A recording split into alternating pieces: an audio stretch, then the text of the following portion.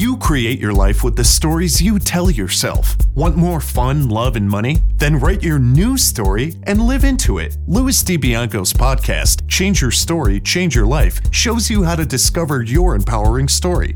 You'll meet many successful people who have created magnificent lives, even when the odds were stacked against them. Plus, you'll learn the secrets of great storytelling that can explode your business. And now, here is your host, Louis DiBianco. The meaning ascribed in popular usage to the word selfishness is not merely wrong, it represents a devastating intellectual package deal, which is responsible, more than any other single factor, for the arrested moral development of mankind. Those powerful words are from Ayn Rand's essay, The Virtue of Selfishness. And for those of you who are not familiar with Ayn Rand, she is the novelist who gave us The Fountainhead and Atlas Shrugged, both of which have been made into feature films. Here's the opening paragraph from the introduction to this essay.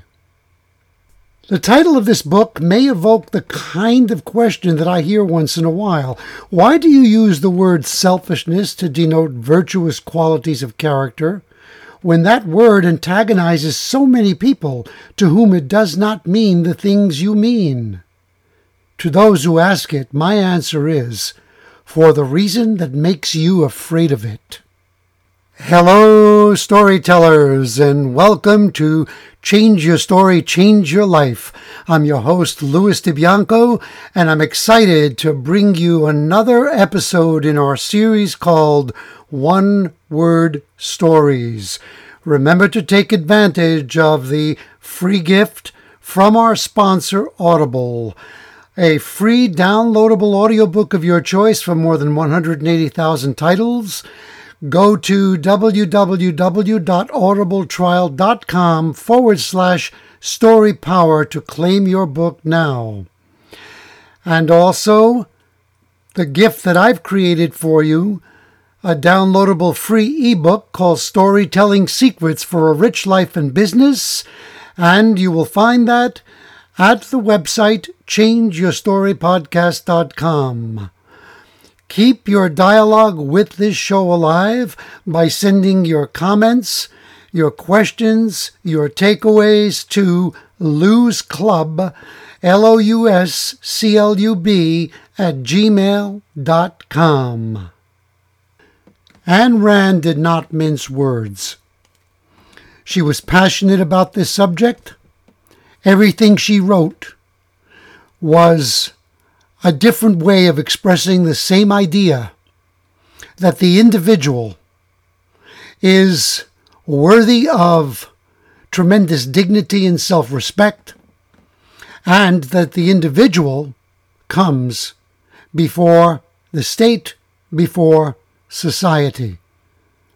I'm not here to argue this politically or philosophically with you, but it is my belief that the word selfish and the way we view selfishness is a big stumbling block to many of us in our lives, and often it's something that we won't even admit. We're stopped dead in our tracks.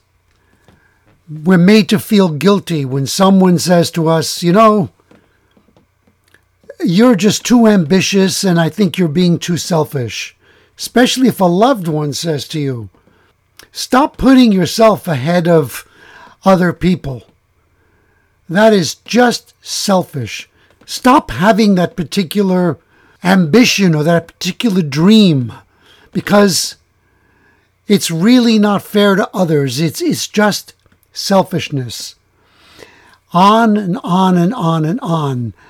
And often it won't take much to make us shut down and agree and to shrink away from the things that we desire the most, the things we would love to pursue, by telling ourselves a story that, well, if we pursue these things, we're just being greedy, and who do we think we are, we really, really should be putting our focus and our concern more on other people.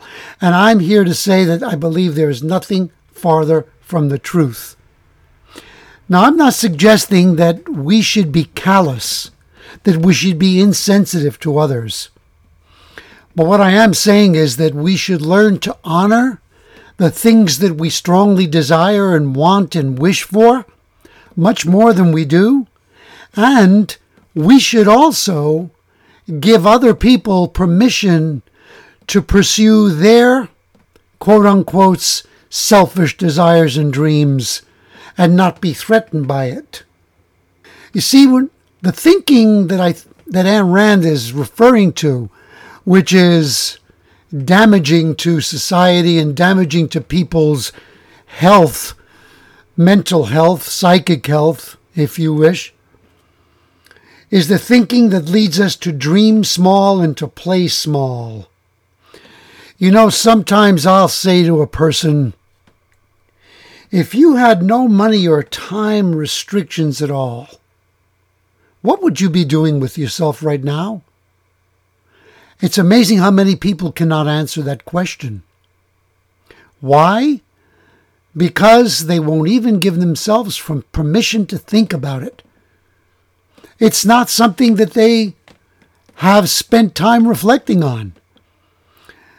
They feel that they've got too many obligations, too many responsibilities to allow themselves to go there, to think about, what would I do if I didn't have to work?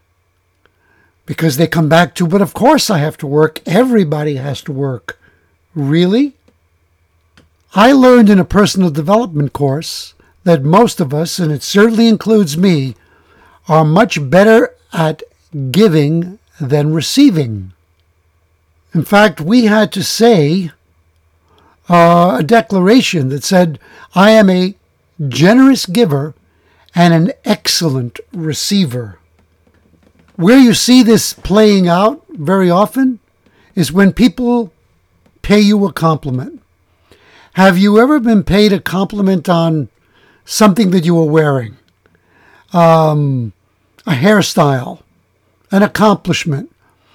And you felt good about it, but you immediately responded by playing it down. Very often, someone might find themselves in a position.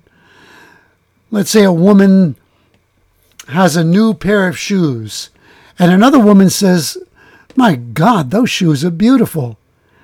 And the woman who receives the compliment says, oh, you know, they were really only $10. I got them at Walmart. Or I found them at a garage sale. To diminish the impact of the compliment. Instead of saying, thank you, I received that. Those of you listening to this podcast know that when a guest of mine compliments me and thanks me for the interview, I will respond by saying, thank you, I received that. We should practice receiving much, much more. And you'll discover that if you allow yourself to receive more, you will even enjoy giving much more. Another way that people feel guilty about their dreams and their ambitions is when it comes to deciding what kind of goals they want to set in life. And they're told, well, you've got to pick a why that's bigger than yourself.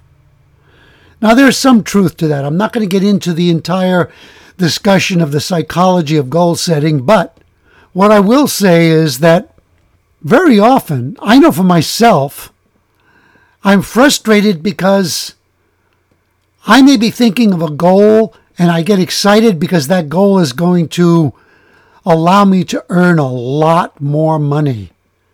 And I've been taught that, well, gee, that's kind of crass.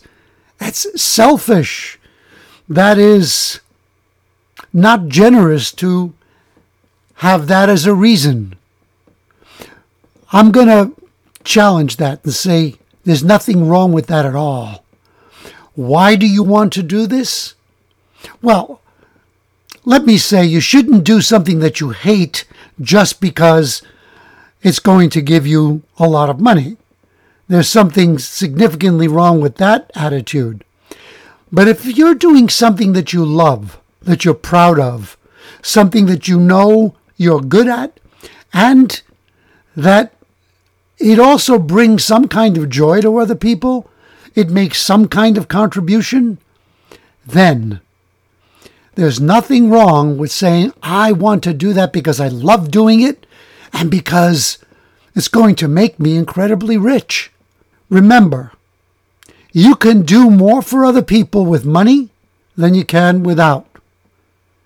You really can't help the poor by practicing poverty yourself. So I say we need to honor our self-esteem. We need to stand more proudly in these reasons, these quote-unquote selfish reasons for doing and wanting things, than we sometimes and often allow ourselves to.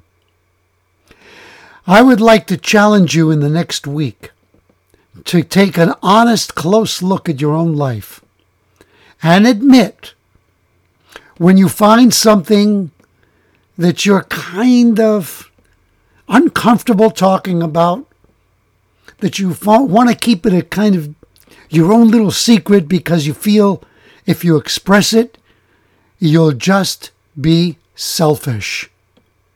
Give yourself a selfish day where you allow yourself to own, enjoy, and revel in the things that bring you the most joy. Begin by asking, how can I change my story and change my life? Tune in to the next episode of Louis DiBianco's podcast. Become unstoppable as you learn to change your story, change your life.